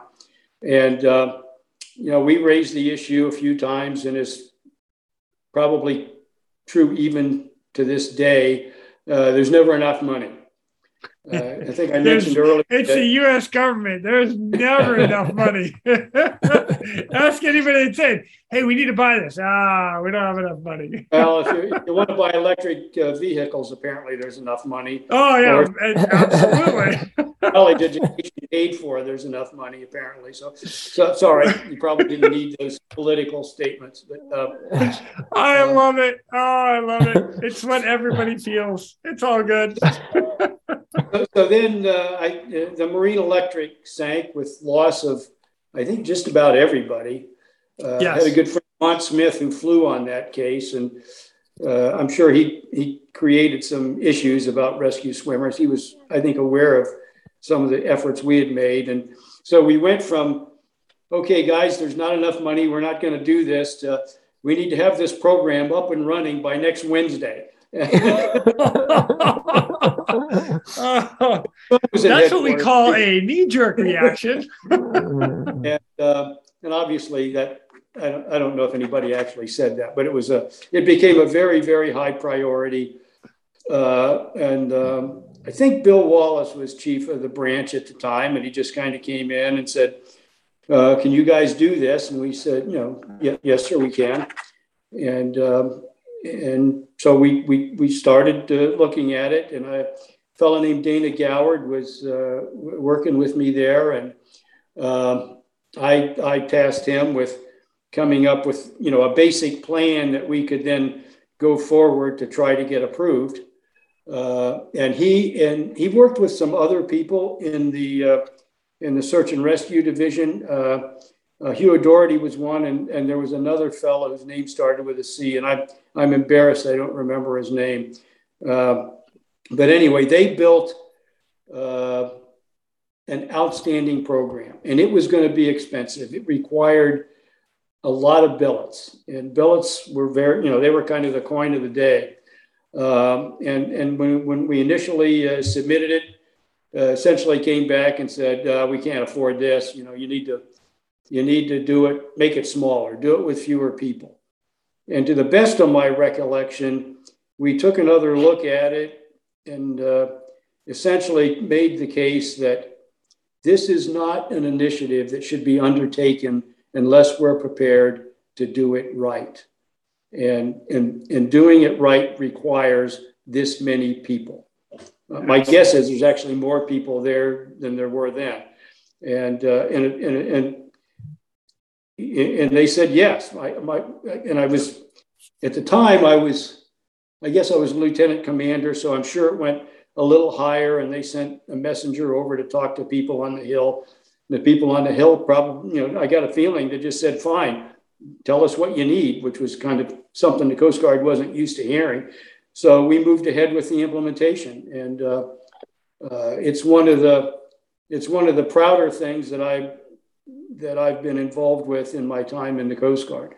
That program has been so successful. So many terrific Coast Guardsmen have gone into that program and retired, and they're just unbelievable. Sean got to live with it a lot longer than I did. Two things. Was the guy Ken Coughlin? That's who it was, Ken Coughlin. That's okay, exactly. That was one. And then I just happen to have this on my shelf. I just read it from the library. It's called Until the Sea Shall Free Them, and it's the story of the Marine Electric. It's not, nice. There's not much about the rescue swimmer program except for the Navy rescue swimmer, but it's an awesome book about what those guys went through, and 3 people survived. And it's a great leadership book about leadership success and failure from the company to the union to the Coast Guard. I highly suggest reading it. I really enjoyed it. It was a recommendation made to me, so Until the Sea Shall Free Them by Robert Frump. It's all about the Marine Electric. Well, thank you for sharing that. I will definitely check that out. Yeah, I think that probably gave our program a boost. The fact that the Navy had rescue swimmers were able to save some people, and we didn't. Right. And one of the things I think we recognized also was we ended up using like an avionicsman from the H-3. We put him down in a basket without proper equipment or gear, like the guy was in a flight suit, and told him to go save people. And that obviously wasn't the way to do it. And we ended up actually I think it says in there, the Navy ended up needing to go back and get fuel, and they left the Navy rescue swimmer on scene to work with the Coast Guard helicopters. So anyway. Out of curiosity, because you mentioned like the electronics been jumping in the water. So I've heard stories of like the H-3 days before the rescue swimmer program happened, where like some of the flight mechs and whatnot, and the second guy at the back of the H-3 was like, "Oh yeah, I'll go get him." And they would water taxi up and then jump in and go get them. And the co-pilot was the first round draft pick usually to go do that. It wasn't duly noted. Wow. I didn't know that. I thought it was the other, the avionics guy in the back that had to do it. Co-pilot. Nice. Yeah, the H-52, you didn't need no co-pilot. Oh my gosh. That's great. All right. So next question I'd like to ask, unless you got anything else to add to that, Sean, just like with what you've seen, because you guys have two totally separate, career fields, like years between the two of you in the Coast Guard, collectively and separately. It's great. I obviously never knew better, but I couldn't agree with my dad more that the value that the rescue swimmer program has added to Coast Guard aviation in terms of our capability. Throughout my career, I always relied on those guys, and to me, they just expanded what we were able to do from just, getting people out of the water to expanded medical care in the back. And, I was always impressed. A lot of rescue swimmers went over and above, what the basic EMT training was. I always think we had guys in Cape Cod that would work in like the ER at Cape Cod Hospital. That just always impressed me that guys, like you said, were wanting to better themselves and get to a higher level that they could provide for medical care. Brian Lobenstein is the guy I think about often. That was like a high level lobs. Just awesome stuff. Before I let you guys go, I would like to talk about one other thing, and that is we talked a little bit about this offline, and that was training and standards, and the difference between kind of, we'll call it back in the day and now, and what stuff came up. And Terry, you mentioned you had a little story of like how that impacted training and standards to what we do today. Well, I can just tell you my experience. I like it. Not long before I retired, I was asked to give a talk to the aeronautical engineers. Sean was there. I don't even remember the name of the event, but it was in Elizabeth City. And I decided to talk about the professionalization of Coast Guard aviation. And so, and I didn't mean to imply that I did any of that. A lot of the guys who did it were in that audience, by the way. When I reported aboard my first air station, I walked in, I was told to go see the assistant operations officer. Now, before I go further, let me say this. The assistant operations officer was a fine officer and an outstanding pilot. So this is in no way meant to reflect on him. But I walked into his office, and a couple of things struck me. One, he was in one of our orange flight suits, and he had a caterpillar hat on. So, and his nickname, Cat Hat in the Cat Hat. All right. But that's not the important part. The important part is this. So I was going to be an HU-16E pilot, and he hands me an old, ratted, dog-eared NATOPS manual for the HU-16. Okay. So I'm looking at this, and I'm starting to figure out that I guess I'm on my own here. and then he says, "Be careful what you read in there because it's all not correct." And so I'm going, my gosh. well, which parts might those be? And they just said, "You'll figure it out." So that was my, and oh, by the way, your first co-pilot flight's tomorrow. So that was my introduction to Coast Guard aviation. And then over time, I mean, the ATC Mobile has already stood up, and most of the enlisted schools at that time, the aviation schools, I think were run through the Navy. But I watched all that grow. I watched the training center at Mobile grow into an unbelievably professional training center. I got to see some of it 3 years later when I went through age 52 training, and it just continued to grow over the years. And maybe the capstone, at least for my career, was the rescue swimmer program. But I got to see just for a little while the way it used to be. Wow. And talking to some guys older than me, a lot of times when the SAR alarm would go off, there was no duty crew assigned. So there would be a mass rush to the airplane to see who was going to be the AC on the plane, and they'd go off. So that's kind of part of where we came from, and I actually feel blessed to having seen both sides of it. Wow, that's amazing.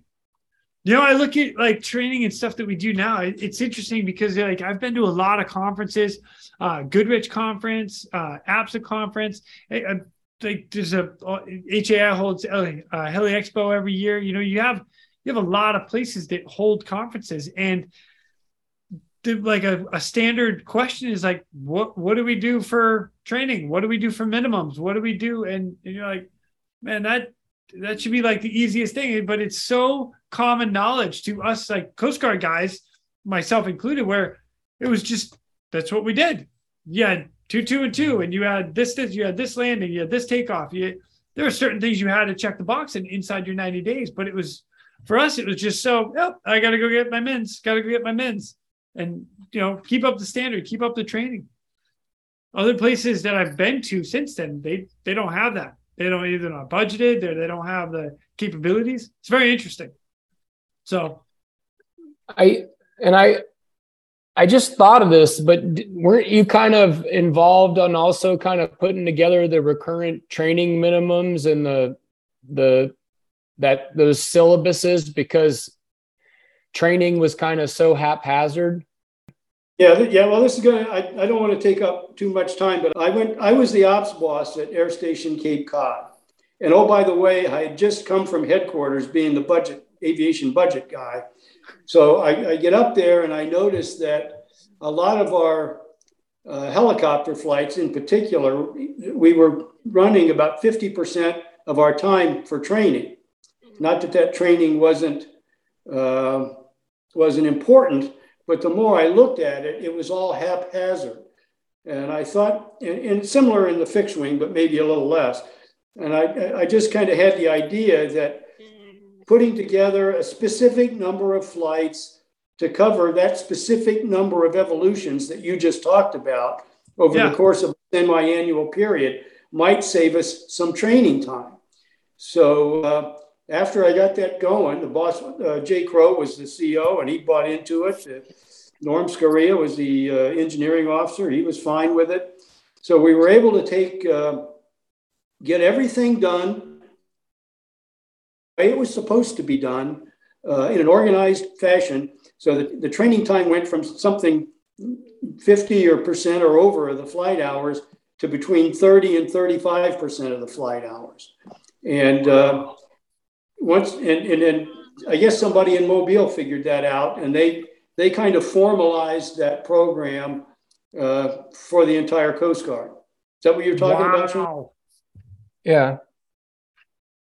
You get a guy with a good idea that works, and all of a sudden it's implemented in the entire Coast Guard. That's amazing. Well done. Now that I think about it, I think I know how it got implemented service-wide. The chief of ops visited the unit Clyde Robbins was the ops chief at the time, also an aviator, by the way. And my boss wanted me to brief him on that. So I did. So it's probably him that made the phone call to Mobile, I'm guessing. Nice. Hey, this guy Cross has got something going on here. We're going to need to do this. Yeah, roger that. Okay. And boom, it happens. Sometimes it's who you know. Just saying. I got a guy. Man, incredible. Wonderful.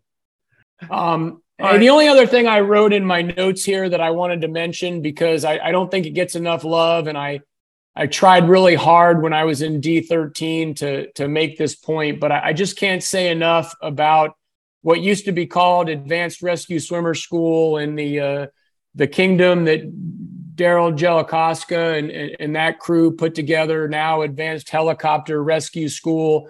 The best training I ever went to in my entire Coast Guard career, and something that I just really firmly believe needs to be integrated into Coast Guard aviation in a greater degree. I look at, like I said, going out to a Big C's SAR case as a young guy and having my co-pilot explain that stuff to me, I don't think is the way to do business. I firmly believe that, every aircraft commander should get an opportunity to go through AHARS in their career.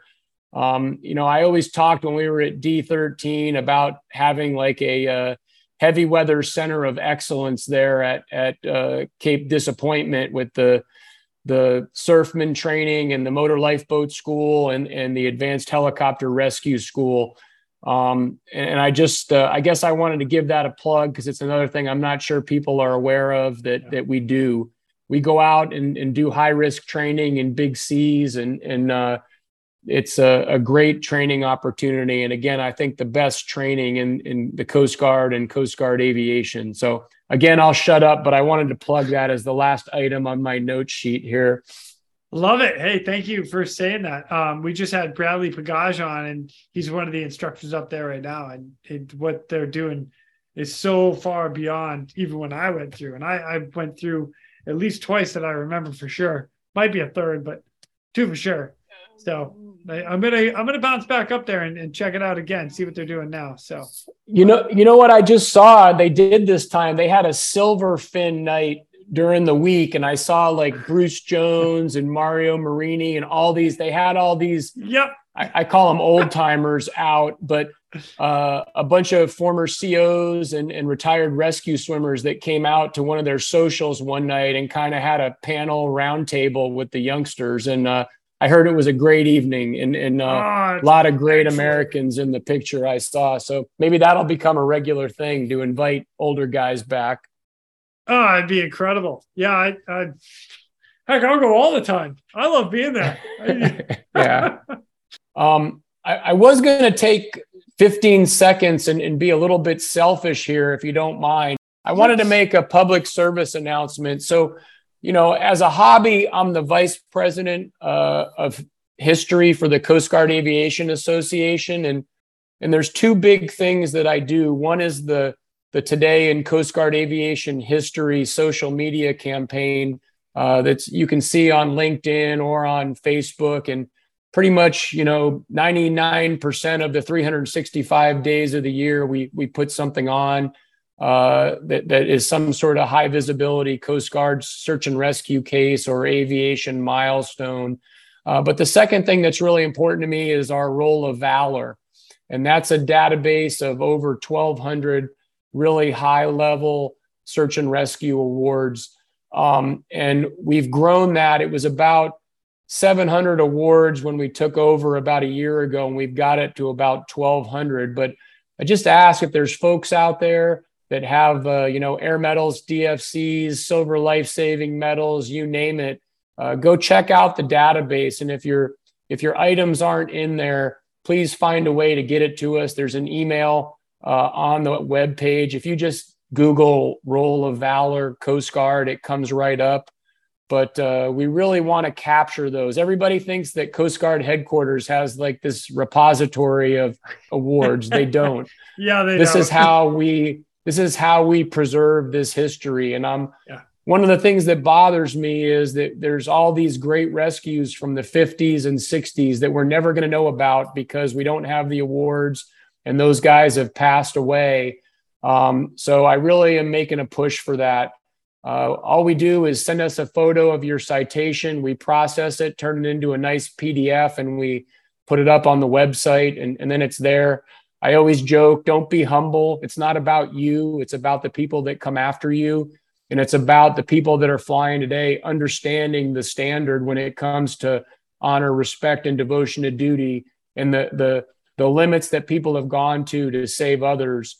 So, and it's also about that 50 years from now, when your great grandson needs to do a report for 6th grade, he can look up on the Roll of Valor and find his badass great grandpa, who was a Coast Guard aviation type, and do a report about the cool stuff that great grandpa did. So sorry to take time from your podcast, but that's a passion of mine. And I really feel strongly. I sent it to my dad, but the other night, I'm always doing internet research, and I found some Coast Guard magazines from the 1950s. And I found like 7 enlisted awards we didn't have about young helicopter guys in the infancy of helicopter aviation doing like the first night rescue on the West Coast. Things like that I find extremely fascinating. So it was a treasure trove for me. And anyway, I just wanted to get that public service message out. I'm shutting up and letting you take over. No. Again. I love it because I'm on board with you. And it's another reason why I like to do this podcast is because it's just, there's so much cool information and great stories. And, like when you read some of the awards, you're like, yeah, that was great, but what's the fine details? Like, what's the backstory? What's the challenges of it? Like Terry, your award says you were inches from the tree. There was green stains on the blades. I'm just going to throw that out there. Okay. Don't make that too public. Roger that, huh? Yes, sir. Just as a for instance today, and my dad and I are both pretty passionate about this because we have a lifelong friend and mentor who was involved. But today's Coast Guard aviation history post is about one of the 11 Coast Guard aviators that flew combat search and rescue in Vietnam. And again, I'm not sure many Americans are aware that Coast Guard helicopter pilots shipped 3,000 miles across the globe to Southeast Asia to fly combat search and rescue for the Air Force because they asked us to. Right. And if you read a lot of Air Force accounts, they obviously had some very talented aviators and crewmen, but there's a lot of guys who make the statement that I think I'm alive and walking the earth today because of what Coast Guard helicopter pilots taught me while we were in Vietnam. And they were very highly respected and did a lot of great work there. And you can find their awards in the Roll of Valor. Again, we try to highlight that as much as possible. Which is awesome. As a matter of fact, Lonnie Mixon was one of the pilots that was over there, and he was on this podcast as well. He actually told me some of his great memorable cases out of Detroit, up in that area and on the Great Lakes. And, those are some of the ones he remembers. He talks about Vietnam a little bit as well, but, the back in the old school days, same thing. So today, first of all, Lonnie Mixon is a great American. Today, actually, I haven't posted this yet, but Lonnie Mixon, and I believe the gentleman's name was Owen Seiler. He eventually became commandant of the Coast Guard, I think. They flew the last HU-16E out of Air Station Dinner Key today in 1965. Lonnie called me because I'm always looking for historical things. So he called me a couple of weeks ago and told me about that, but he was pretty proud of that. So I'm going to post that later today. Yes. You mean the last one, Dinner Key? Because I was flying HU-16s in 1976. I mean, when they left to go to Air Station Miami. Oh, I got it. Okay. Good. So he flew the last aircraft out of Air Station Dinner Key when they went to Opelika. So he was extremely proud. He called me to tell me that. So I took copious notes. Oh, that's great. In Vietnam, he was proud of flying a 16. He was flying the Jolly Greens out there too, the big ones. So and those guys were on point with some of their stuff. No, thank you for plugging that. Absolutely. Hey, let's get as much history as we can, because the stories need to be told, and that's why I love doing this. Besides, I love just hearing all these stories anyway, so it's good for me. I'll tell you what, you guys, I know you got to get out of here. We've had an amazing talk tonight. Thank you so much for joining me. And just the stories, the rescues, the knowledge, I greatly, greatly appreciate it. So the next time I get a chance to get back to the States, I'll call you guys and we'll go out and kick back a beer. Well, where are we going to meet? Awesome. In Kansas City, because we live on. You know what? I'll come find you. All right, if you do that, I'll buy the beer. Done. All right. I'll see you soon. You're in my calendar already, and you don't even know. Gentlemen, again, thank you so much. Have a great night, and I'll catch up with you soon. Thanks. And with that, thank you, Jason. Oh, you guys are very welcome. And with that, ladies and gentlemen, we are. Thank you for tuning in. We hope you enjoyed this episode of the Real Rescue Podcast. Please take a minute to like, subscribe, and hit that share button. I'm pulling chocks and taking off, but before I go, if anyone out there has a rescue story they would be willing to share, I would be humbled and honored to have you on as a guest.